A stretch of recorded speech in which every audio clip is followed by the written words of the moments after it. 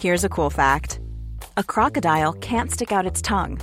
Another cool fact, you can get short-term health insurance for a month or just under a year in some states.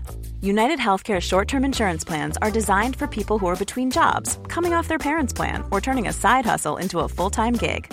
Underwritten by Golden Rule Insurance Company, they offer flexible, budget-friendly coverage with access to a nationwide network of doctors and hospitals. Get more cool facts about United Healthcare short-term plans at uh1.com. Ever catch yourself eating the same flavorless dinner 3 days in a row? Dreaming of something better? Well, HelloFresh is your guilt-free dream come true, baby. It's me, Keke Palmer. Let's wake up those taste buds with hot, juicy pecan-crusted chicken or garlic butter shrimp scampi. Hello Fresh. Stop dreaming of all the delicious possibilities and dig in at HelloFresh.com. Let's get this dinner party started.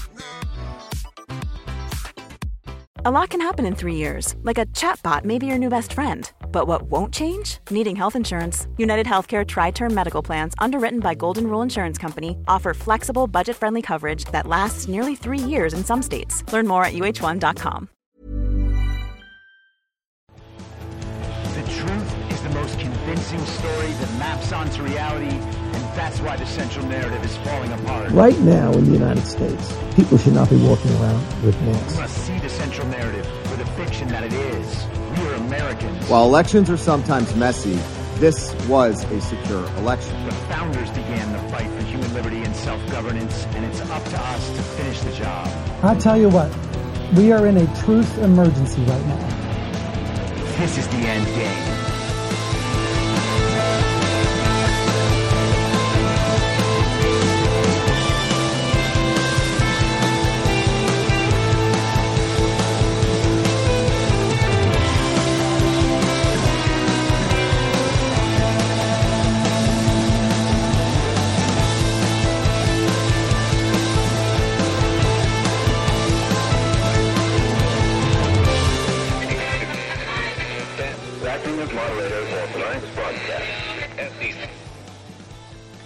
It's Friday, August 5th, 2022, the 562nd day of dystopia.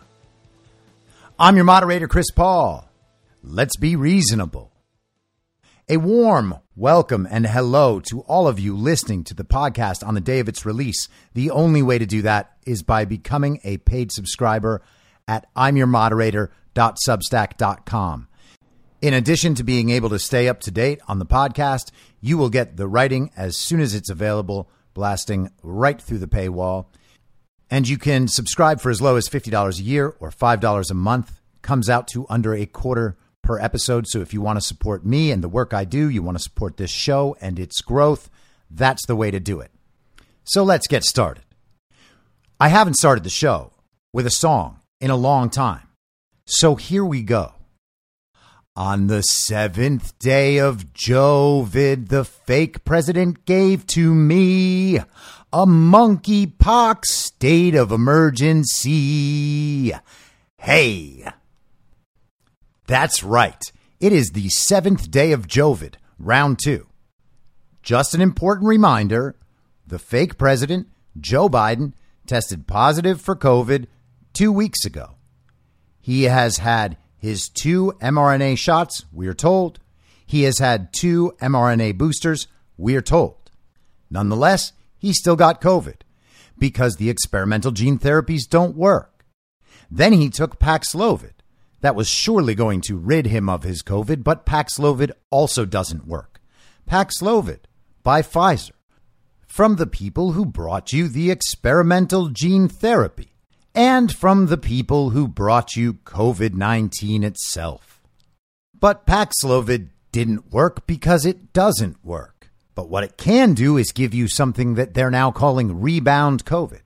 And Jovid-19% among independents has tested positive for the China virus for the 7th day in a row. And in the meantime, he's had Nancy Pelosi flying around the world, conducting foreign affairs. So as you can see, things are going really well. I just wanted to make sure you had that status update. And let's get into the real stuff. Kari Lake has been announced as the winner of the GOP primary for governor in Arizona. The media has decided that Kari Lake now has won. Are there still tens of thousands of votes out there? Yes. They're still only reporting 90% of the vote, but apparently they've decided that it is not mathematically possible to put Karen Taylor Robson ahead of Kari Lake, and so now the race is officially over as determined by the media. There are still 2 Trump-endorsed candidates in Washington whose races have not yet been decided by the media or by Washington State. That basically just declares the results to be whatever they want. And so we'll have to wait on those results for however long Washington State decides before we can officially say that Trump's night on Tuesday was a clean sweep. But at this point, with the Kari Lake race in the books, Trump had a night of magnificent victory. Even if Joe Kent and Lauren Culp aren't named the winners by Washington State and the media, it was still a fantastic night for Donald Trump. And it can't possibly be the night that the media was wanting or expecting. Over the couple weeks leading up to Tuesday night, all of the mainstream media outlets put out articles with headlines like these. I'm not going to read them all. Primaries in key swing states test Trump's influence. Endurance of false 2020 claims. That's NBC News. The Washington Post ran an opinion piece. Trump's angry, vengeful purge of GOP enemies faces a crucial test. Also the Washington Post. Today's primaries are a test for progressives and for Trump. MSNBC. Arizona primaries to be a key test of Trump's power. The Hill. Arizona puts Trump's political influence to test. And you've got ABC, CBS, PBS, Yahoo, Axios. All of these outlets declaring that Tuesday night's primaries were going to be a test of Donald Trump and the MAGA movement. And let's assume they were right about that. Donald Trump and the MAGA movement came through with flying colors. And as I was saying yesterday, this seems to be some sort of final stage for the election fraud apparatus in America as it stands now.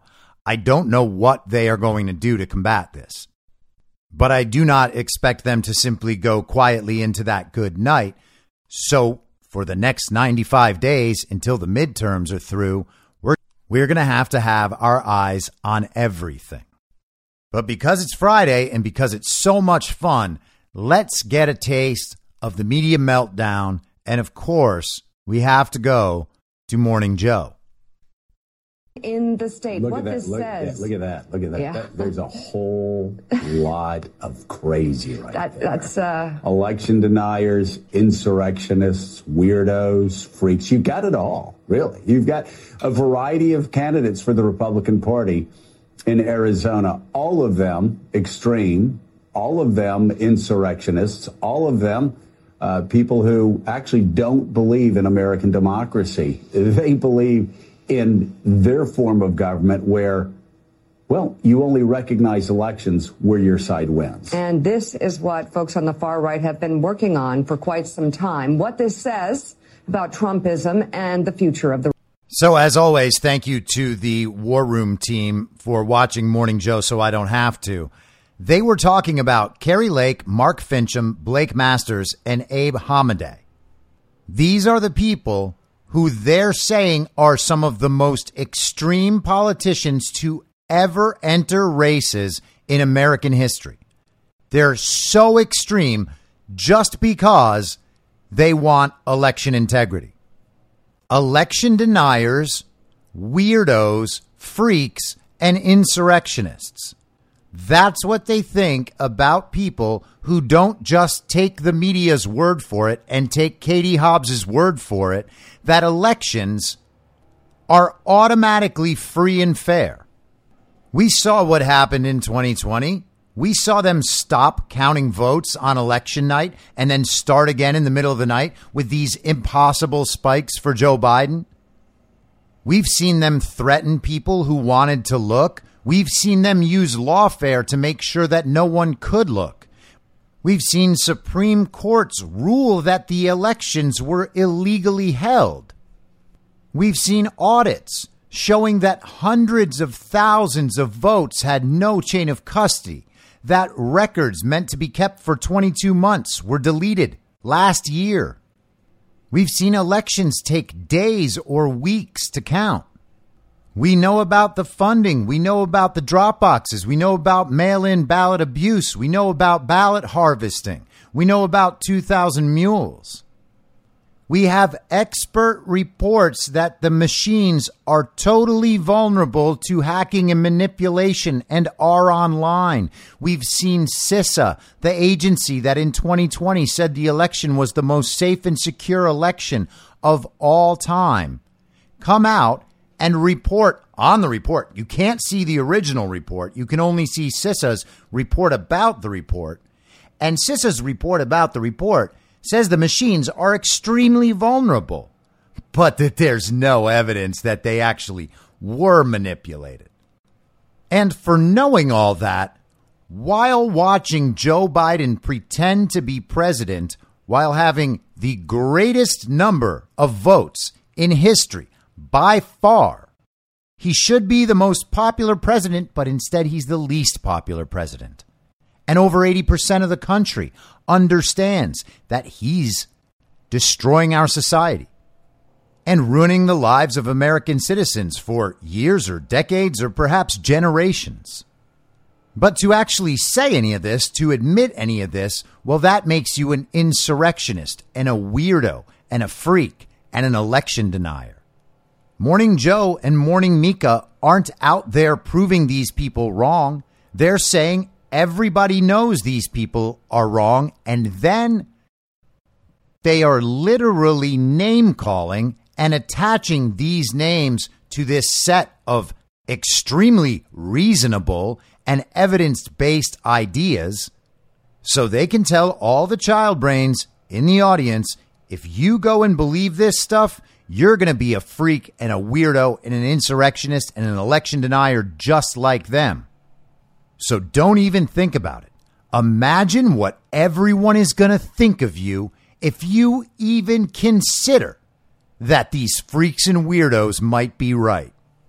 So precursor, those things are a precursor to what happened in Arizona. I mean, you talk about, I've got to say, you talk about extremes, and I think the Arizona Republican Party, the rank and file, selected again, the most extreme slate of candidates probably in modern American history. 4 election deniers, 4 people who, despite all of the federal courts, all of the Trump appointees, all of the Trump Supreme Court justices, all of the Republicans up and down the line who have said that this election was legitimate, all of the people who worked in the Trump administration who said this election was legitimate. That the Republican slate of candidates this fall, insurrectionists, freaks, weirdos, really, really extreme, the most extreme slate of candidates in American history.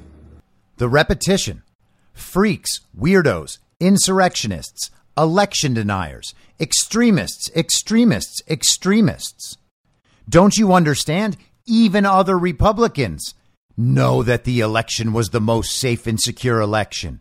Even some of the people around Donald Trump say it was the safest and most secure election. They all know that Donald Trump lost. Everybody knows that Donald Trump lost. And if you don't know that, simply on the basis that there's absolutely no evidence anywhere that Donald Trump lost, well, you're an extremist and a freak and a weirdo. Hey, Joe, just audit the elections and prove us all wrong. If you want to end the whole election fraud movement and show the world that we are all freaks and weirdos and insurrectionists and extremists, just audit all the elections and prove to us that Joe Biden actually got 81 million real legal American votes. This could have been easily done in the 2.5 months between the election and Joe Biden's fake inauguration. That would have been no problem. And then we all would have just gone quietly away. How come you can't do that, Joe? I mean, we're freaks and weirdos and extremists. Surely we must be among the dumbest people in the world, right? Because if we're not, that would mean you are. And that's not possible. So come on, Joe, really let us have it. Really take us out once and for all. Just prove that Joe Biden got 81 million real legal American votes. I mean, you believe it. Surely you'd be willing to support that, right? Why aren't you the first person out there asking for election audits to quiet down all of the freaks and weirdos and extremists? Yeah, and some of those in Arizona, not just casual election deniers. Mark Fincham, the nominee to be Secretary of State, was at the Capitol on January 6th. He was at the Stop the Steal rally. Carrie Lake, the nominee for governor, has adopted the language of election denial. She was a different person, of course, a couple of years ago when she supported an Barack Obama supporter. Yeah, exactly. But she now says, yes, I have evidence that the 2020 election was rigged, except I'm not going to share it with you because you're in the fake news. So she keeps saying she's got evidence but won't share it. But that's sort of beside the point, because now the four of them are on the doorstep. They're one step away, one election away in Arizona from being in positions of real power where they could have, if they'd been in place in 2020, they could have done something to change the outcome of the 2020 election. They could have flipped votes. Wait a second. You're saying that if Carrie Lake was the governor in 2020 and Mark Fincham was the Secretary of State and Abe Hamadeh was the Attorney General and Blake Masters was the senator from Arizona in the 2020 election, they could have flipped votes? They could have stolen the election from their position? I mean, what? I was told that's not possible. Or is it only that the freaks and weirdos and extremists would ever steal an election? And leaving that aside, how are they going to flip votes? Can that happen in the machines? Is that what Willie Geist, who looks like an adult baby, is describing? I mean, to do that, you'd have to have all of the election workers on your side, right? And that wouldn't be possible because all of the election workers are on the other side. No one in the world would ever believe that Stacey Abrams hired a bunch of MAGA election workers through her employment firm, Happy Faces in Georgia. Ruby Freeman was not MAGA, nor was her daughter, Wandrea Shea Moss. And there were no MAGA extremists in those positions in Georgia, so surely no one would have ever flipped votes in favor of Donald Trump in 2020 in Georgia. But you're telling me that if MAGA people were in those positions in a state and the election workers were all MAGA, they could have flipped votes and made sure that Donald Trump would win? So, hey, Willie, you man baby, isn't it at least theoretically possible that if people wanted Joe Biden to win and not Donald Trump, they would have had the same ability to steal the election and even flip votes? Is that what you just told me? Because now I'm confused.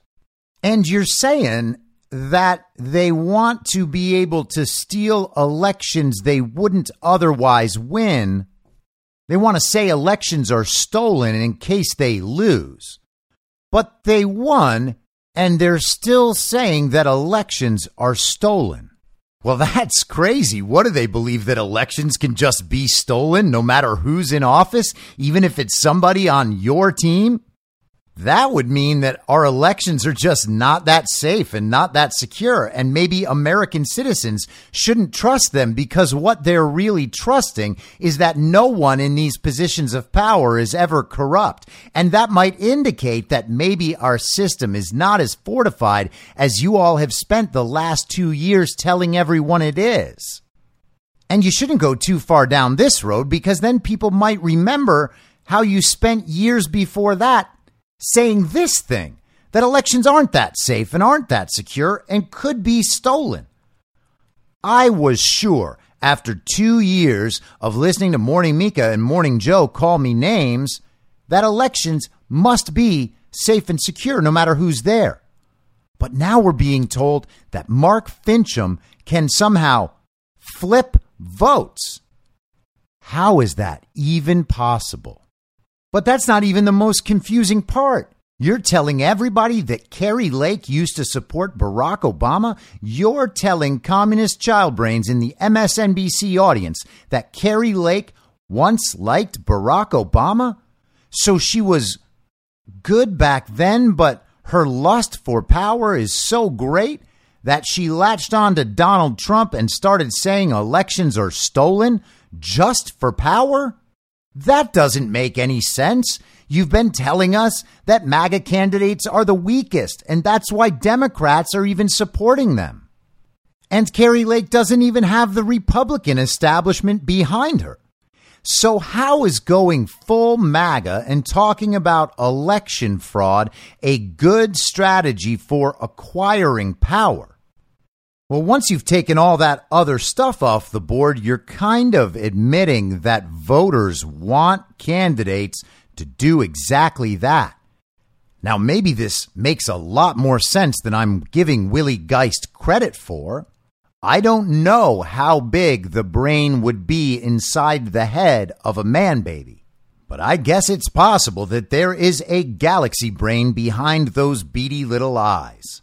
Draw a direct line to even some of the politicians we're seeing now in Arizona, Kari Lake, just cravenly lying about the contours of our democracy and how to behave in it if you want to be in a democracy, pushing lies, pushing conspiracy theories, hurting people, just loving hurting people. It is repulsive. Because it's money. Disgusting. It's money, and it wins votes for hope and change. Kari. Hope and Change Kari decided to adopt Donald Trump's lies, because Hope and Change Kari got tired of being an Obama supporter and thought her best chance of getting elected would be to stop being Hope and Change Kari and start being stolen election Kari. And, it worked in the primary process. Insurrection Kari. But perhaps these Bill of Rights for Rapists Kari. Yeah, perhaps these lies will be called out. Bill of Rights for Rapists, Kari? What does that even mean? What does that even mean? I genuinely have no idea what she's talking about. And I think that I probably am in the upper 1% of the 1% who think about the narrative on both sides all the time. It's basically the only thing I think about. And I have no idea what she's talking about. Bill of Rights for Rapists? If that wasn't so incoherent, I would say that maybe it's slander and Kari Lake should sue her for that, but who cares? Mika is saying that Kari Lake is enjoying hurting people with her craven lying. And craven basically means that you're afraid, you lack the courage to stand on your convictions. And she's saying this about one of the claims. There is a set of claims that can immediately get you in a lot of trouble in our culture over the last 2 years. The election fraud claims might be at the very top of that list. But Kari Lake has gone after that and said it to everyone who will listen for 1.5 years now. And you can call that many things, but craven doesn't seem to be one of them. But once again, you have repetition, you have repetition, you have repetition. See how that works? Now you know what we have. You just said repetition. Well done. And why is she repeating that? Well, that is a word that child brains don't really know. And you got to trust me on this. I was out amongst them for 15 straight years, 4 to 7 nights a week, Hollywood people all around me talking about all sorts of things. Plenty of those nights, I had political conversations with people, and I listened to them as they told me the exact same things I had already seen on TV. They like to use these new words because they think that whoever they're talking to doesn't know the meaning of the word and will take their word for it. This is one of their signaling tactics. They use these little pieces of vocabulary to tell other people, hey, I'm using a word you don't know, therefore, I know what I'm talking about. And they will repeat the slogans they just saw on TV. Carrie Lake is craven. Carrie Lake is craven. That's what they're going to go out and say to people this weekend. They're going to say it's just craven what she's doing. Now, if you hear that word cross the lips of any child-brained communist in your midst this weekend, ask them what craven means. And I imagine that they will try to derive the definition of craven from that context. It has something to do with lying, and it has something to do with election denial, and it has something to do with Carrie Lake. That is going to be the basis for their explanation of what craven means. So give it a shot. And hey, listen, maybe some of them actually know what craven means. And if they know what craven means, then ask them. How is it craven to say something that you genuinely believe is true while that thing is also something you can get roundly punished by almost everyone for? How is it possible that that is craven? Riddle me that, commie. And nothing is funnier, by the way, than the claim that Carrie Lake just loves hurting people. That's why she's doing this. Hey, Morning Mika. Who is Carrie Lake hurting? She might be hurting you and your husband, Joe, who left Congress under very hazy terms. And she might be hurting the man baby. And she might be hurting MSNBC's business model and CNN's business model, which are already, honestly, bleeding out. Is she hurting Zbigniew Brzezinski and the project of globalism your father devoted his life to? Is that what she's hurting? Is she hurting George Soros and the World Economic Forum? Is she hurting the corporate leaders of the corporation that pays you and the corporations that put their advertisements between segments of your propaganda newscast? Who is Carrie Lake hurting? Oh, I remember. She's hurting the abstraction of our democracy as communicated by a bunch of communists.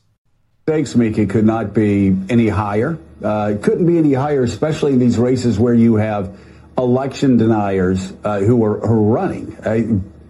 Is it an overstatement? I don't know. I mean, I guess our viewers can decide whether it's an overstatement to say that our form of American democracy is at risk if we start electing people who deny election results when their side loses. Yeah. I mean, that's where we are. So you don't want to overstate it. You don't want to be hyperbolic, but it's dangerous. But yeah, so much is at stake this fall when you have these people who are insurrectionists or who supported the insurrectionists, or you've got the Republican gubernatorial candidate in Pennsylvania who showed up on January the 6th and again talks the language of insurrection. It talks the language of election denial. It's anti-democratic. You don't want to overstate it. You don't want to be hyperbolic, but the stakes could not be higher. It's dangerous. You have insurrectionists and extremists and freaks and weirdos and election denialists. And they're getting everybody's votes. That's going to destroy democracy. Isn't it strange that they believe the millennia-old concept of democracy can be stolen simply by the people not believing that the powers in place are accurately counting their votes? Is that the biggest threat to democracy, or is the biggest threat to democracy the people in power not fairly and accurately counting the votes? I mean, Willie Geist just told us that if these people get in office, they can steal elections. And he's also telling us that these people will only accept election results when their side wins. But who's really doing that? And aren't you destroying democracy, Morning Joe and Morning Mika and the Man Baby? When you tell us that if these people are elected by the voters, then they can go out and steal elections? I thought we were supposed to trust the results of elections no matter what. I thought that was the most important thing. I thought that was the way to prevent ourselves from ever being called election denialists and insurrectionists and extremists and freaks and weirdos. Guess I was wrong. Maybe the Man Baby really does have a galaxy brain. And I have to wonder, why don't they just have Carrie Lake on their show and say all of this to her face? Like, why don't they just have her on and address these concerns with her? She'd go on. She's taken all sorts of contentious interviews up to this point. She's not scared to go on Morning Joe, but they won't have her on because they don't want to disseminate her message for her. That's what they'll say. They don't want to give her a platform. But why not? She's an extremist. She's an insurrectionist, an election denialist, a weirdo, and a freak. Surely having her on would expose all of that to not only the child brains in the MSNBC audience, but all of us. We would all see the clips. Carrie Lake gets obliterated by Morning Mika and the Man Baby. Why don't they take that opportunity? Again, they could just end the whole movement in a snap of the fingers. Give her 10 minutes on Morning Joe, work her over like you know you can, and then just end her campaign on national television in front of everyone. That'll save Katie Hobbs from having to debate her. They are probably trying to figure out ways right now to prevent Katie Hobbs from debating Carrie Lake. And they may say, I could actually see them doing this. I could actually see them saying, we don't want to give a platform to election denial.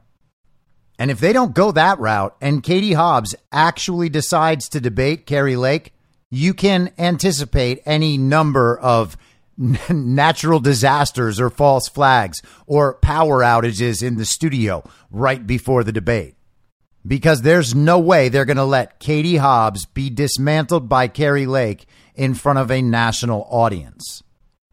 Now, one of the other stories they've been pushing in the wake of Tuesday's primaries is that John Gibbs was put over the top. He beat Peter Meyer on the strength of that money that Democrats injected into the race at the last minute. They bought ads in favor of John Gibbs because they wanted to face the very weak MAGA candidate.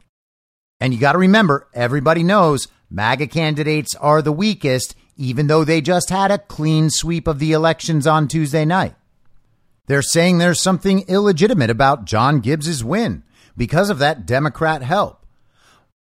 But also, if MAGA candidates are so weak and the best move for Democrats is then to support the MAGA candidates in the primary because they'll have an easier opportunity to win in the fall, how come so many Democrat donors are supporting Liz Cheney in Wyoming? Liz Cheney is the new hero of the left because she's going to be the one that finally takes down Donald Trump. But that's strange because you would think that they would want a Democrat to win in Wyoming for like the first time ever. And that's totally possible because of the weakness of the MAGA candidates, right? I mean, everybody can see that Joe Biden is the most popular president of all time.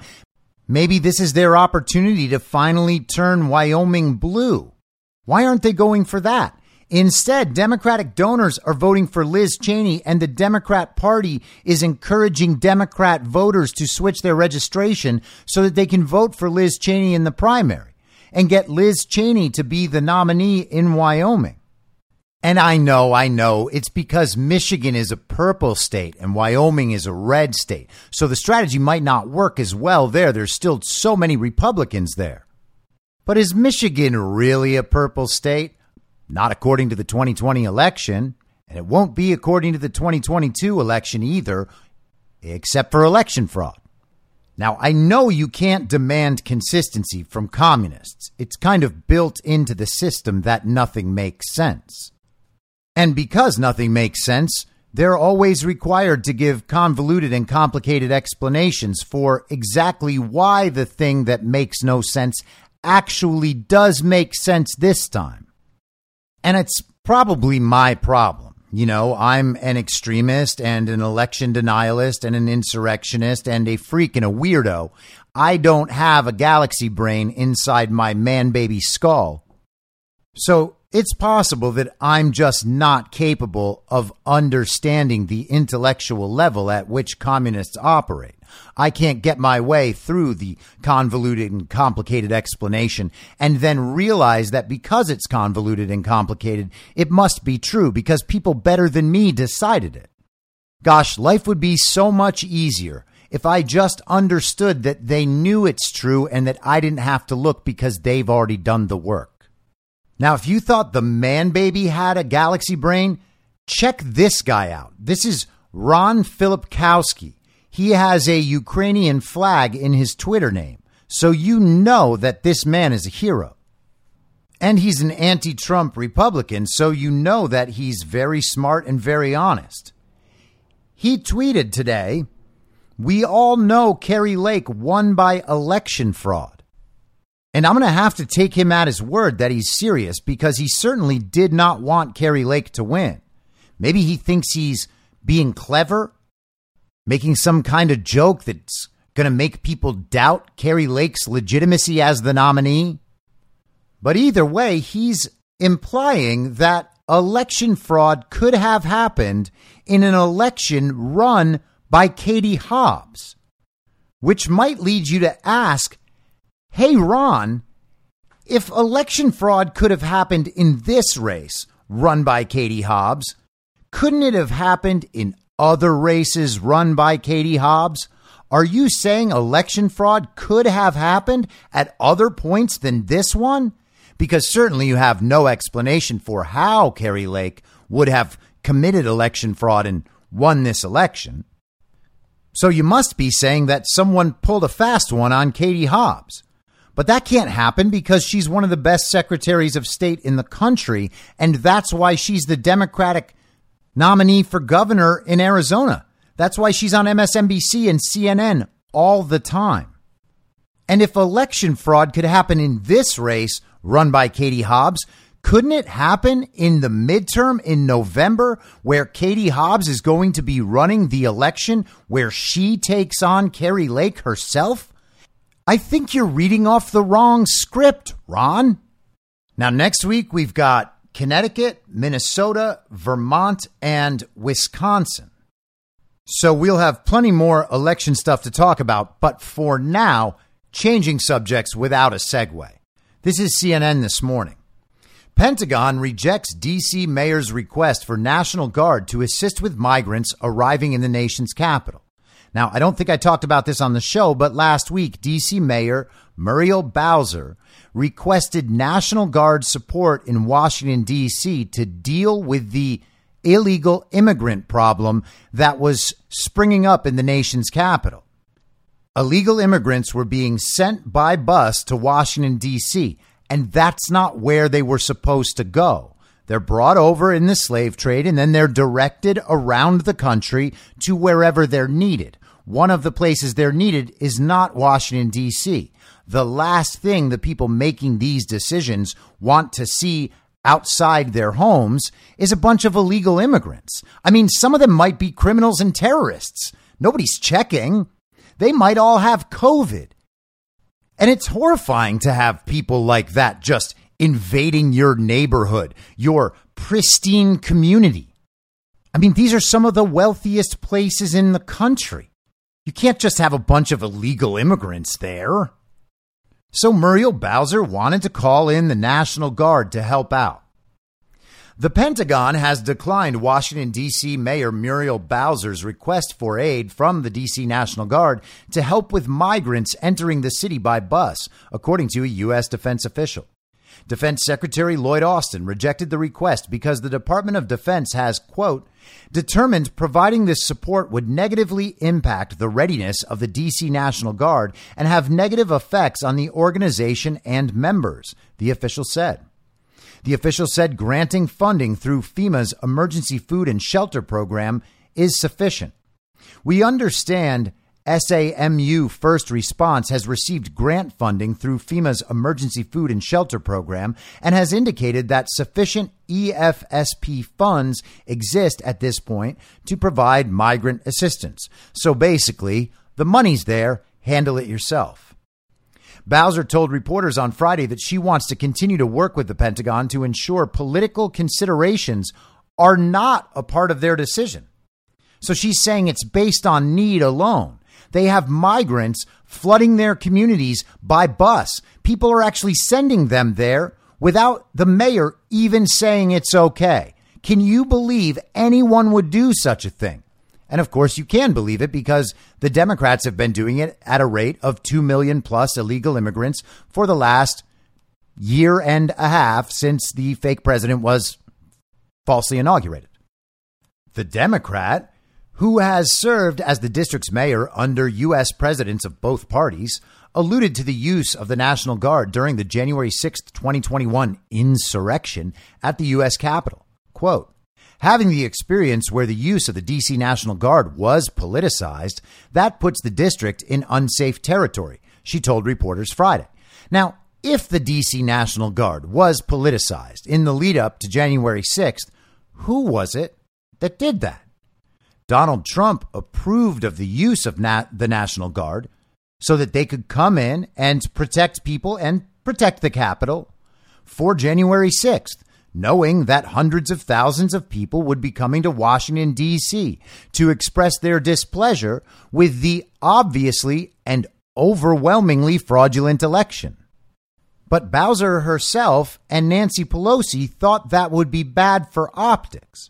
And you see, because of that, because Donald Trump offered the National Guard and made it so that Bowser and Pelosi would have to say no because of optics, that means Donald Trump politicized it. And Muriel Bowser knows that you cannot politicize these sorts of things. You wouldn't want to take into consideration things like personal safety. What's important when you don't want to politicize things is optics.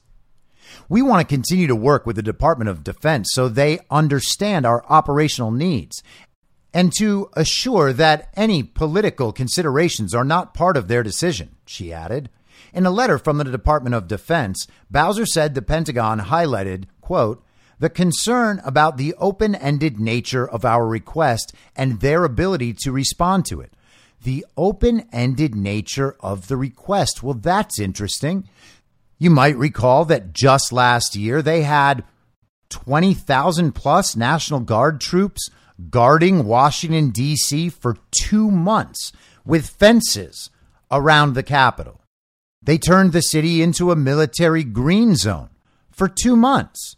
Just an open-ended kind of thing. They brought them in. They said it was because of the very violent insurrection. We would never want another very violent insurrection.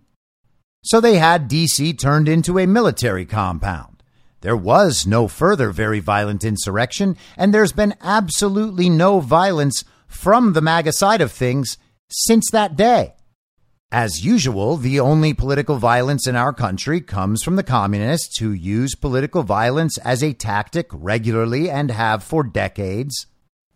But this particular request is not about political violence. It's about protecting Washington, D.C.'s residents from the illegal immigrants who continue flooding through our borders as part of Joe Biden's slave trade that he runs in conjunction with Mexican drug cartels. And normally that's not a problem, but it is when it's in Washington, D.C. So having looked at their letter, they appear to say a more specified request would help them understand our needs, Bowser added. I would love, personally, to see a more specified request. According to the office of Texas Republican Governor Greg Abbott, more than 6,500 migrants have arrived in Washington from Texas on more than 160 buses. 6,500 migrants. That's a lot of people. Imagine how that's going to affect that community. And then you might imagine how It might affect a community like Uvalde, Texas, where they have basically multiplied that city's population by 4 with the addition of the exact same illegal immigrants. You also have to love how CNN only calls them migrants now. The city has facilitated the help of the Federal Emergency Management Agency with a $1 million grant. The mayor said at a news conference last week, well, that'll probably solve everything.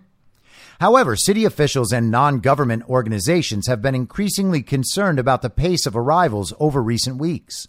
The mayor's office requested to convert the D.C. Armory, Joint Base Bowling, Fort McNair, or other, quote, suitable federal locations in the National Capital Region, end quote, into a processing center for the migrants. The Regional Welcome Center, established to aid the migrants in Montgomery County, Maryland, is at capacity, according to the request. I've asked for the deployment of the Guard as long as we need the Guard to deal with the crisis that we expect to escalate, Bowser said last week. The number of people crossing the border seeking asylum we expect to only go up.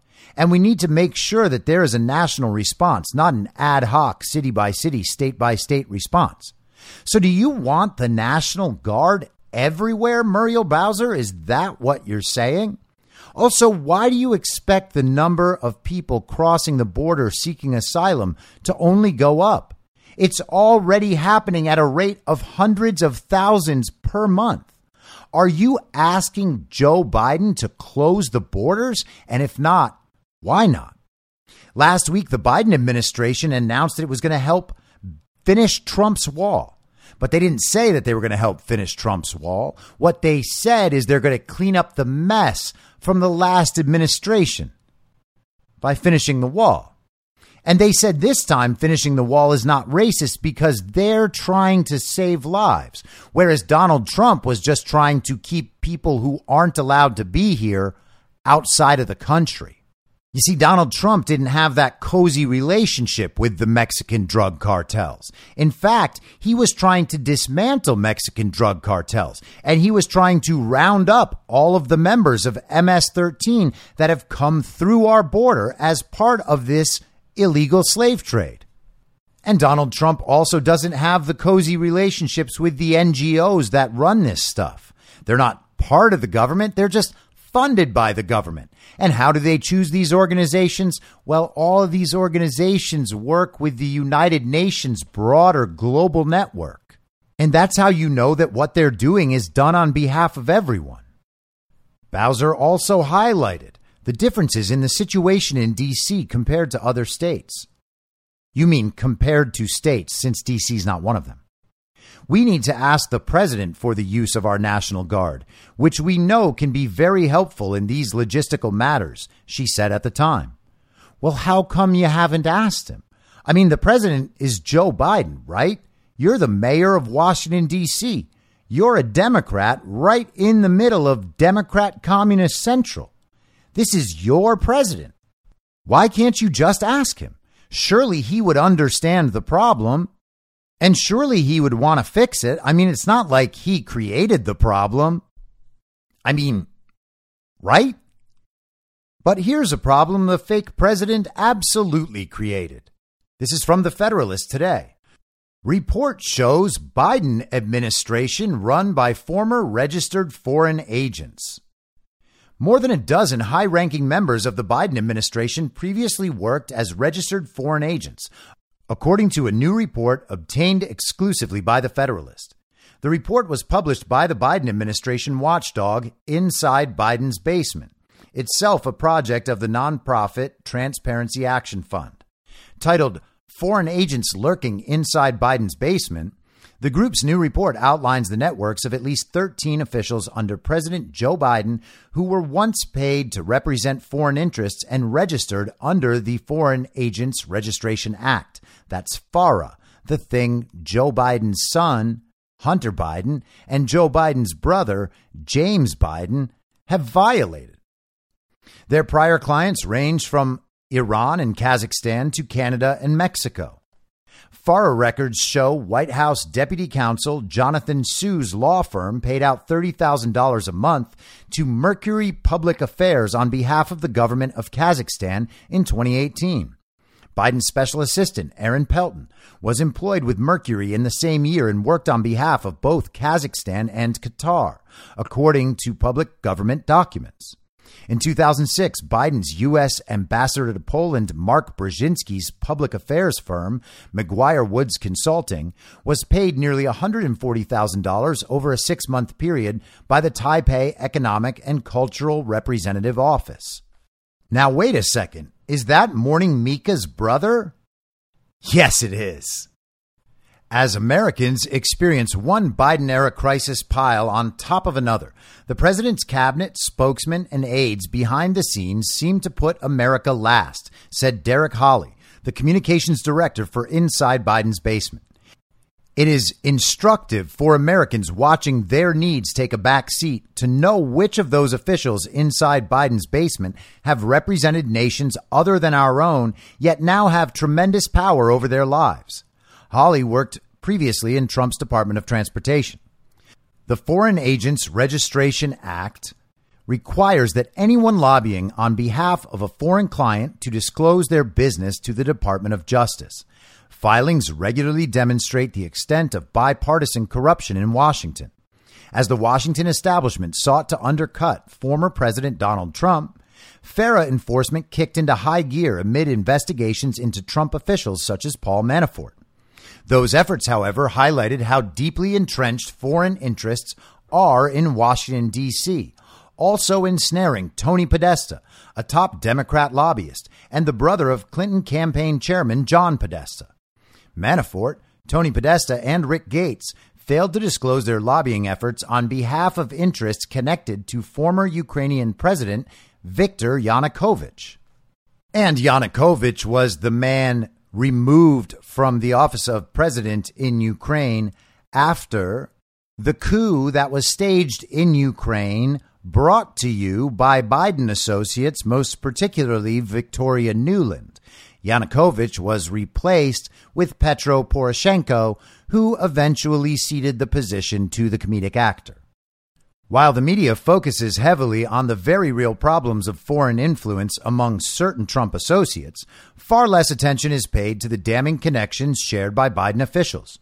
Attorney General Merrick Garland, the most senior of those listed, represented 5 international clients, including the Unión Nacional de Productores de Hortalizas in Mexico, the government of Brazil, Viasa, previously known as Venezuelan International Airways, the International Commodities Clearinghouse Limited in the United Kingdom, and the International Telecommunications Satellite Organization.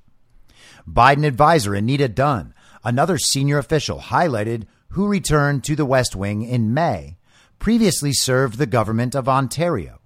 Dunn had also voluntarily coordinated public relations strategy for disgraced Hollywood producer Harvey Weinstein. While not an international client, the ex-movie mogul was convicted of rape in 2020 and was sentenced to 23 years in prison. Dunn was also reported by the Wall Street Journal to admire former Chinese dictator Mao Zedong as a favorite political philosopher. Other officials named in the report include U.S. Ambassador to Turkey Jeff Flake and U.S. Representative to the European Union Mark Gittenstein. Flake, who served a single term in the Senate from Arizona, previously represented Rossing Uranium Limited, a Nambian mining operation with connections to the government of Iran. Gittenstein worked for the Swiss-headquartered food giant Nestle. 6 other administration officials who were registered foreign agents include Robert Bauer, the co-chair of the Presidential Commission on the Supreme Court, Melissa Schwartz, the communications director for the Department of the Interior, Natalie Wyeth Ernest, counselor to the Treasury Secretary, Maria Fabiana Jorge, alternate executive director of the Inter-American Development Bank, Zev Carlin Newman, a communications advisor for the Domestic Policy Council, and Steve Ricchetti, counselor to Biden. While the report names 13 officials who were registered foreign agents before their tenure in the administration, the report is not exhaustive. The administration is actively working to conceal the identities of presidential appointees more than 18 months into Biden's first term. And that's pretty incredible, isn't it? The identities of presidential appointees. I thought this was the most transparent administration ever. Last month, a separate conservative legal group, America First Legal, launched a litigation blitz to unearth the names, titles, positions, resumes, salaries, ethics pledges, waivers, and agreements of all appointees under Biden. In an interview with The Federalist at the time, AFL Vice President and General Counsel Gene Hamilton compared the effort to compile records of administration officials to ProPublica's Trumptown database, which made the same information of nearly 4,000 presidential appointees publicly accessible. People, highlighted it and used it to try to write stuff up about people who were trying earnestly to execute President Trump's agenda, Hamilton said. Well, the same has not really been true for the Biden administration. And so this is about transparency. AFL's efforts are not connected to the database being compiled by inside Biden's basement. And this is roughly what you would expect when the fake president is one of the most corrupt and compromised American politicians in history, corrupted by and compromised by many of our foreign adversaries and plenty of other foreign countries around the world. Now, speaking of countries that have corrupted and compromised Joe Biden and countries that Joe Biden and his family have had corrupt dealings in, let's go to the biolab issue in Ukraine.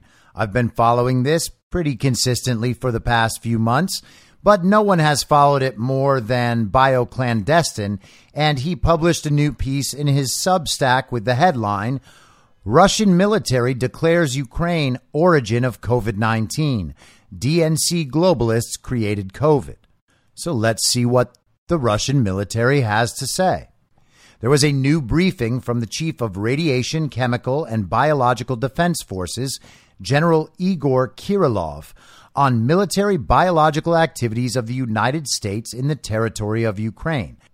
And as you'll know if you've been following this story from the beginning, but you might not if you've only kind of heard a little bit about it, the Russian military claims to have recovered documents from biolabs in Ukraine proving all of these claims. They brought those documents and their claims to the United Nations Security Council. Half of the world's population, the representatives at the UN Security Council, representing half of the citizens of the world, went along with Russia's claims. They thought there was enough there to launch a formal investigation. The United States and its Western allies, all being run by the evil twin factions in their country, they all said this is a conspiracy theory. There's nothing there. Yes, we have biolabs, and yes, they have dangerous pathogens in them, but they weren't a part of a bioweapons program, certainly not one that violates UN rules. And they have consistently claimed that the documents are false, which is exactly what you would claim if you were caught dead to rights. The Russian military have been studying biological samples from surrendered Ukrainian soldiers, and what they have been finding is beyond disturbing. Approximately 20% of them carrying West Nile pathogens, which were being studied, quote, by the Pentagon as part of the Ukrainian UP4 and UP8 projects, end quote, suggesting that Ukrainian soldiers are being subject to involuntary biological experimentation and exposure to biological weapons. Think Nuremberg. In addition to carrying pathogens, nearly all of the surrendered Ukrainian soldiers carried traces of a wide variety of narcotics and opioids, including meth and codeine. Russia were sure to remind us of the Nazis' usage of methamphetamines in World War II. I covered this 2 weeks ago when the left-wing media tried to spin this reality as some sort of X-Men mutant conspiracy theory. No, they are just Nazis, and historically Nazis used drugs, particularly as an advantage in war. Russia goes on to cite that this methamphetamine Ukraine are using, Pervitin, was also used by U.S. soldiers during Vietnam and Korea. It's designed to reduce the psycho-emotional burdens of war. However, an intended side effect is excessive aggression, which Russia alleges is one of the main factors for the nationalist Ukrainian forces displaying extreme cruelty to civilians and the shelling of their own people in Donbass. Ukraine are using mind-numbing agents on their forces to make them more susceptible to carrying out heinous acts.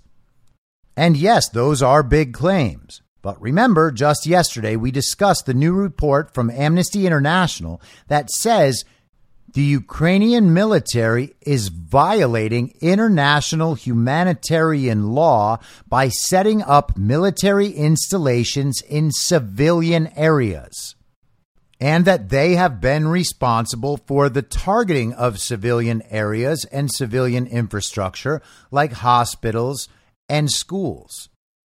Next, we find perhaps the most explosive slide to date, and he's including the screenshots of these documents. You can go to bioclandestine.substack.com if you'd like to see it for yourself, in which Russia finally comes out and directly accuses the U.S. of being responsible for the creation and release of COVID-19. What I have been saying from the beginning is that this all leads to COVID-19, which will be the nail in the coffin and the red pill that wakes up the world, and that remains to be seen. The backlash the U.S. are facing from Russia and the rest of the Eastern world is directly because the world found out the United States created COVID, specifically the DNC liberal globalists, as the Russians allege, not Trump. Russia clarifies they have record of over 16,000 biological samples, including blood and serum samples transported from Ukraine to the U.S., Georgia, and European countries. The U.S. claims that all these biological samples would be used exclusively for peaceful purposes, but we can see that they were not. Russia then pointed to U.S. Congressman Jason Crow of the House Intelligence Committee, who warned Americans about the dangers of giving their DNA to private companies, think 23andMe, for testing because, quote, there is a possibility that test results will be sold to third parties, and the information obtained could be used to develop biological weapons targeting specific groups or individuals. Man, I hope they didn't do that with all those COVID tests they shoved up people's noses. Sounds exactly like what Russia have been alleging all along, that the U.S. have been producing biological weapons to ethnically cleanse certain individuals of select genome sequences. I don't know about you all, but ethnic cleansing with biological weapons doesn't sound very democratic, but maybe that's just me. Russia says this activity gives reasonable cause to question U.S. military biologists in the emergence and spread of the COVID-19 pathogen, Russia cites. In May 2022, Jeffrey Sachs, a leading expert in the respected medical journal The Lancet and professor at Columbia University, the leading academic institution for global biosecurity, told a conference in Spain that, quote, the coronavirus was artificially created and is very likely to have been created using American advances in biotechnology. Take that in for a moment. Yep. Russia just accused the United States of creating and releasing COVID-19. But wait, there's more. Russia confirms the unnatural behavior of COVID-19 proves that this virus was not only man-made, but being constantly worked on and, quote, artificially fueled, end quote, via the introduction of different variants to different regions. Myself and many others have been leaning toward the idea that Wuhan was not the only origin of the COVID-19 outbreak. It was released at multiple labs around the world with different specially engineered variants designed to target people of the region with genome-specific COVID-19 virus. And one might just recall that in that whole COVID-19 phase that we had in the early part of it, we were told that COVID-19 is worse on Black Americans. What does that mean in this context? The DNC globalists were using Ukraine as the home base for production of the virus, then shipping the genome-specific viruses to labs around the world to be released to ensure the virus infected the entire world. This is cited from the Russian documents. According to our experts, this is evidenced by the uncharacteristic variability of the genome variants that cause different peaks in the incidence of coronaviruses, significant differences in lethality and contagiousness, uneven geographical distribution, and the unpredictable nature of the epidemic process as a whole. It appears that despite efforts to contain and isolate the disease, the pandemic is being artificially fueled by the introduction of new variants of the virus in a particular region. Russia goes on to directly accuse the U.S. Agency of International Development, USAID, of involvement of the creation of the new COVID variants, citing that they have been studying coronavirus since 2009 under Obama, and that one of the main contractors for the project is the infamous Biden biolab company, Metabiota, the main source of biological malfeasance in Ukraine. Again, citing the Russian documents. The implementation of the COVID-19 scenario and USAID's emergency wind down of the PREDICT program in 2019 suggests the deliberate nature of the pandemic and U.S. involvement in its emergence. Russia believes not only did the U.S. create and release COVID-19, but they did so with deliberate intentions. And just when you thought it couldn't get any worse, it gets worse. In the third slide, Russia highlights the activities of Labyrinth Ukraine, particularly their vaccination of Ukrainian soldiers and collecting biological samples from them so they can develop genome-specific biological weapons. Citing one of the main contractors affiliated with Labyrinth is, once again, Biden's Metabiota. Russia also notes that Labyrinth Global Health have been studying coronaviruses and monkeypox. Again, citing the document. Thus, we see a clear trend. Infectious disease agents that reach the Pentagon's zone of interest are subsequently pandemic, with U.S. pharmaceutical companies and their patrons, the leaders of the U.S. Democratic Party, as the beneficiaries. Back to bioclandestine. Russia just said the DNC and U.S. Big Pharma are intentionally causing pandemics to win elections, giving serious legitimacy to Anand's overall thesis about COVID-19 and 2020, and giving legitimacy to my thesis that monkeypox is the next bioweapon released intentionally by the deep state to attempt to steal the 2022 election with mass mail-in voting. Now, I don't agree about bioclandestine's assessment there, and it does not fit into my overall view of what the pandemics were actually all about, especially when it comes to monkeypox, but I am open to the idea that bioclandestine is right and I am not. Either way, these are massive claims, and if they prove true, there's something interesting about the dynamic we have seen from the people continuing to claim that the Wuhan virus originated with a bat or a pangolin in the Wuhan wet market. They consistently denied that COVID-19 came from the Wuhan Institute of Virology. And if this is correct, there's some sense in which that might not be true. It could have partially originated there. That outbreak could have originated there. But it's also possible that outbreaks originated in other parts of the world from other labs and other lab manipulation. Now, there's no better way to end the week than with a message from Klaus Schwab. So what do you say? Let's go for it.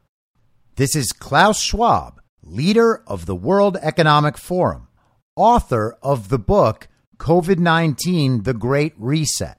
That Klaus Schwab. Thanks also to the leadership of China in terms of fighting the pandemic, in terms of reinvigorating its economy. We have now a window of opportunity to create this global reset which we all need.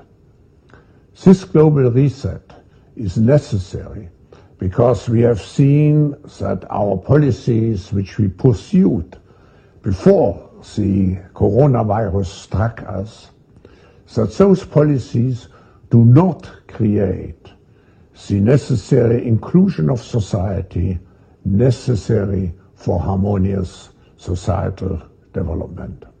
And they do not create the sustainability of what we are doing. Just think of the global warming, how fast it is developing in the opposite, into the negative direction. So we have a great opportunity at this moment, like we had after World War II, to have in some way a new beginning in our global cooperation, in globalization, in managing our global affairs.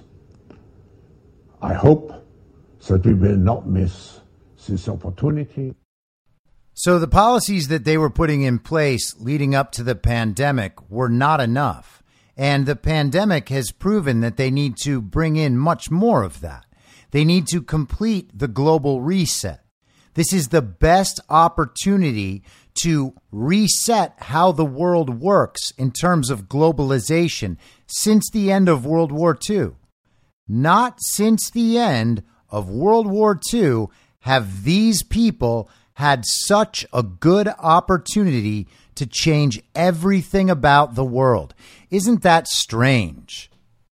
World War II was the last time. This is an opportunity we can't miss. This is the chance for the global reset we know we need because of inclusivity and sustainability and global warming that just continues getting worse in the negative direction. Now, Klaus Schwab, who runs the World Economic Forum, we know he has young global leaders scattered around the governments of countries all across the globe. And they have a long list of global transnational corporations who are their partners. And they ascribe to the World Economic Forum Code of Conduct that says you can never speak out against the World Economic Forum's agenda. You have to be supportive of the World Economic Forum's agenda all the time. All the partners, all the young global leaders, everybody. They work hand in hand with the United Nations and the WHO as all of these global governing bodies pursue the 2030 agenda and the Great Reset agenda. In fact, that's exactly what Build Back Better is. That's what the Green New Deal is. That's what critical race theory, all of these things are involved with putting that 2030 agenda into place. They have initiatives across 17 different aspects of society.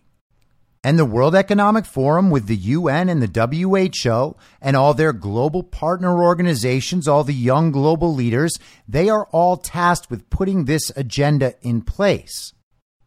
But I know that's a conspiracy theory. But is it? They say it. They tell you who's involved with it. And then they go out and try to do it. So while it may be a conspiracy, there's no theory involved. They're doing it. You can see it. And I know I'm going a little long today, but I want to share this piece because it's a fun one and because it's a good thing that media outlets are beginning to cover the World Economic Forum at greater length.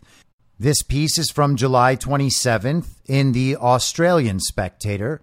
The headline is, "The World Economic Forum, Heroes or Villains?"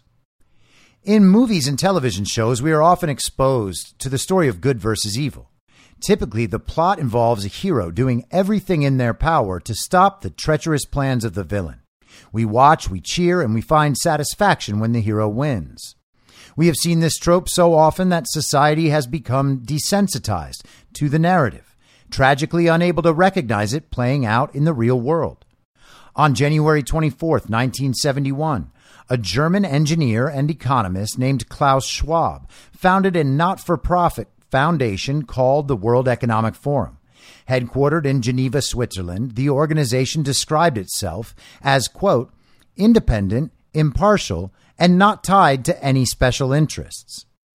And it's incredible, isn't it, that Klaus Schwab, the man who has taken upon himself the task of rearranging the entire world and changing the way that the entire population of the world is able to live their lives. It's crazy that that guy emerged from Germany during that period and believes that the coronavirus pandemic is our best opportunity since then to finally complete all the plans of the international order. But back to the article. Oh, the irony. Since its inception, the WEF has morphed into an international, non-governmental, closed-door lobbying organization with ties to most of the world's governments, bureaucracies, and businesses. Actually, ties is putting it lightly. The World Economic Forum has created training programs for future global leaders, many of whom now hold strategic positions in the world's governments and bureaucracies. Religion is not safe either, with Pope Francis listed as an agenda contributor. Regardless of which country you hail from, a quick look at your government will probably reveal WEF leaders, agenda setters, and contributors. If not directly involved, some of them have likely worked for partner businesses or within an integrated program. This incestuous international affair leads to individuals promoting the World Economic Forum agenda inside domestic politics in what would ordinarily be called a conflict of interest. As for whether or not the WEF agenda is evil, that depends on what you think of dismantling capitalism, private property, privacy, and liberty to replace it with a centralized, unelected global government that appoints itself. This agenda is not hidden. It is laid out in hundreds of thousands of pages, novels, forums, and lengthy promotional videos. Global protests in recent months, staged directly against World Economic Forum interference, have branded the organization sinister. Part of the World Economic Forum agenda can be read on their website. In 2022, their focus is on climate change, artificial intelligence, cybersecurity, education, employment, the metaverse, manufacturing, the digital economy, digital identity, trade, investment, health, energy, diversity, inclusion, and so on. This organization boasts that it has a plan to reshape every single aspect of society, to reset it, to build back better. Why? Macro-managing the world is the realm of Bond villains and the worst of history's tyrants. And it always goes wrong. But maybe that is the point. Fortunes will change hands during the chaos, and once society has collapsed in on itself, it can be rebuilt in a profitable format. One where people are more easily controlled and elites enjoy an even more lofty position, ruling over the rest of us like the old feudal systems. Political dystopia is not a fantasy. They're going to make global socialism a reality. That sounds almost exactly like everything I have been saying on this podcast for the entirety of the podcast. I know it's a grand conspiracy theory, except that they're doing it, and they're telling us they're doing it, and we can observe them doing it. It's interesting that he says global socialism. That's only a couple steps to the right of the way I describe it, more accurately, global communism. He even mentioned how they want to resurrect the old feudal system. I've said that many times. I call it neo-feudalism. That is what is happening. A few months ago, Klaus Schwab stated, akin to a villain monologuing his master plan, "What we are really proud of now is the young generation, like Prime Minister Trudeau, the President of Argentina, and so on. So we penetrate the cabinets." Not a great word choice if you are aiming to look heroic. Schwab followed up by saying that more than half of Trudeau's cabinet are from our young global leaders of the World Economic Forum. This is terrifyingly true. The young global leaders alumnus include French President Emmanuel Macron, New Zealand Prime Minister Jacinda Ardern, the Prime Minister of Belgium Alexander De Croo, and a whole host of other politicians occupying government positions. Also associated with the WEF are famous names such as outgoing UK Prime Minister Boris Johnson and a sizable chunk of Tory MPs, most of which were contesting the leadership. If you are trying to avoid villain status, it is not a good idea to host your annual conference in a Swiss ski village. The speaker list for the Davos Agenda 2021 and 2022 included the now former German Chancellor Angela Merkel, Chinese President Xi Jinping, Indian Prime Minister Narendra Modi, Israeli Prime Minister Naftali Bennett, Japanese Prime Minister Kishida Fumio, Indonesian Prime Minister Joko Widodo, UN Secretary General Antonio Guterres, and Managing Director of the International Monetary Fund Kristalina Georgieva, and our very own Prime Minister Scott Morrison. Talkfests are one thing, But does the WEF have any real power? Increasingly, the answer is far too much. The 100 Million Farms Project is central to a great deal of agricultural destruction. Take, for example, the Dutch farming industry. Farmers have been drastically impacted financially by inane climate policy enacted by the Dutch government, who have been desperate to live up to the WEF net zero climate agenda and UN sustainability goals. Farmers were told that due to high levels of ammonia resulting from runoff from their cows, and in order to protect the mosquito population, they will need to lose 30% of their livestock. Mark Rutte, Prime Minister of the Netherlands, is an agenda contributor for the WEF. It was a similar story with Sri Lanka, where the WEF took down Prime Minister Ranil Wickremesinghe's article, "This is how I will make my country rich by 2025, after civil conflict overthrew the government due to the banning of fertilizer for climate goals." And I read that article on the podcast a couple of weeks ago. Poor and starving protesters were labeled as fascists by the regime. The UK government has followed their lead, announcing last year that it would pay older farmers to retire in exchange for their land. It is part of a measure to centralize ownership so that private farms are consolidated into a mix of government, business, and a handful of wealthy holders. That may not be what they advertise, but it is what happens. This takes us back to the World Economic Forum's chilling slogan, "You will own nothing and you will be happy." Or in this case, as Nick Dixon of Lotus Eaters put it, "You will sow nothing and you will be happy." In addition to agriculture, the WEF's involvement with the WHO has strengthened throughout the COVID pandemic, where partner businesses went into production of vaccines, PPE, and digital systems for vaccine passports. In an article published by the WEF on May 5th, 2021, "What is a vaccine passport?"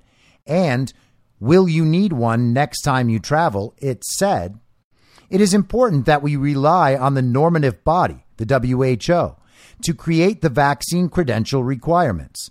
The forum is involved with the WHO task force to reflect on those standards and think about how they would be used." So the WHO, in coordination with the World Economic Forum, is going to determine what the vaccine passport is, what it's going to track, how much information will be involved, and then what activities you should be restricted from doing if you don't get the proper score on the vaccine tracker app. Vaccine passports were used as a measure of control. The WEF, in collaboration with the WHO, are seeking to integrate their global digital identity platform, which Australia and other nations are bringing online, with an international health pass system. The European Union are also implementing the EU Digital COVID Certificate, valid only for 9 months after an individual's second dose. Spreading acceptance for a digital vaccine passport has come in successive articles. According to an Ipsos survey, most adults agree with vaccine passports for travel, going as far as to say more than 3/4 of people worldwide thinking they should be mandatory for travel. If one were to dig a little deeper, they would find that this survey was commissioned by the World Economic Forum, as stated by Ipsos. That it is reflective of majority global opinion seems unlikely. The "let them eat bugs" line is perhaps the most common phrase thrown in mocking at the WEF. This is due to their pursuit of dietary restriction for the general population based on carbon footprints. They also aim to destroy large sections of fresh agriculture and replace the market gap with artificial meat produced by chemical companies. And bugs. Plant-based diets will be essential to the planet's future to protect biodiversity, claimed one article. Pope Francis has also told young Europeans that eating meat is self-destructive and bad for the environment. In an article written about the Pope's letter to the EU Youth Conference, a reference was also made to a study from the University of Helsinki, which suggested that eating meat grown in a lab and mashed up bugs is good for the environment. The WEF also have numerous articles about the dangers of climate change, including one that discusses the absurd idea that climate action will somehow lead to better inclusion. I could go on, but then this article would be far too long. Suffice it to say, bugs were not on the menu at the Davos event. The point of this piece is to demonstrate that the WEF agenda is not a conspiracy theory as laid out by the press. It is real. It is happening before our very eyes. Actual people are starting to starve. The World Economic Forum is enacting their agenda with the help of our politicians and their legislative power. Ultimately, they are the ones set to make a profit from public misery. It is crucial that every person who cares about their freedom, livelihoods, family, friends, and the general state of the world turns around and looks the WEF in the eye. Their agenda threatens our very way of life, while their contempt for humanity is palpable. And you just heard it directly from Klaus Schwab himself. It is not a conspiracy theory. You can see it happening before your eyes. You know what their intentions are. You know they have infiltrated governments. You know who their transnational corporate partners are. You can watch those corporations implement the agenda. We know about their code of conduct. So we know that their full roster of partners are committed to this agenda. And we can take it even further than that. All of these organizations are backing the effort in Ukraine in coordination with actual military battalions comprised of actual Nazis. We know these very same people are responsible for the creation of the COVID-19 pandemic, the drugs used to treat it, the experimental gene therapy we were told would end it, and because it didn't end it, and in fact has made it worse on the people who are vaccinated, they've also made the drug that doesn't work in order to respond to it. And how does the German villain Klaus Schwab describe all of this? The best opportunity to transform society since the end of World War II. Apparently, his goals were not completed at the end of World War II. And why might that be? And how is it, by the way, that so many of these goals are exactly the same as the goals of the Nazis and these same globalists during World War II? How is it, for instance, that George Soros, in his youth in Hungary, admits to having helped the Nazis load his neighbors onto trains? How is any of this a conspiracy theory? Maybe it's just me. I'm dumb. I don't have the galaxy brain inside my skull. So maybe I should just scream and yell and tune back in to Morning Mika and the Man Baby. I'll be back on Monday at the same reasonable time on the same reasonable podcast network. I don't have a network. Masks and lockdowns don't work. They lied to you about a pandemic. And Joe Biden will never be president.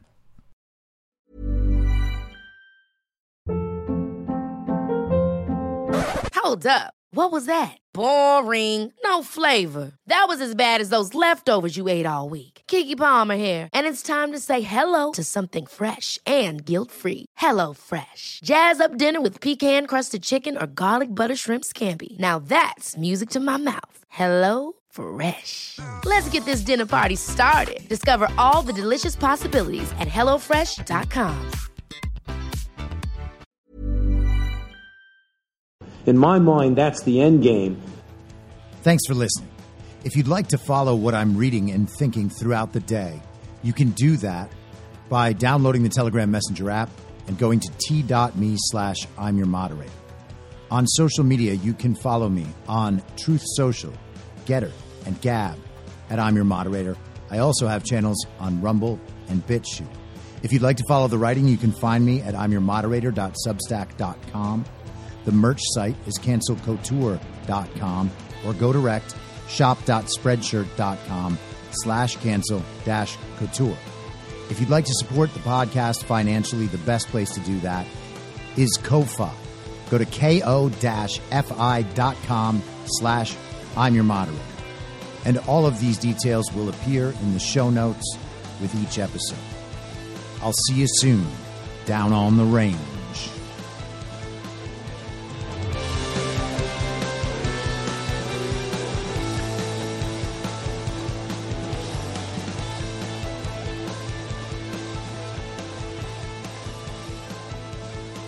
It's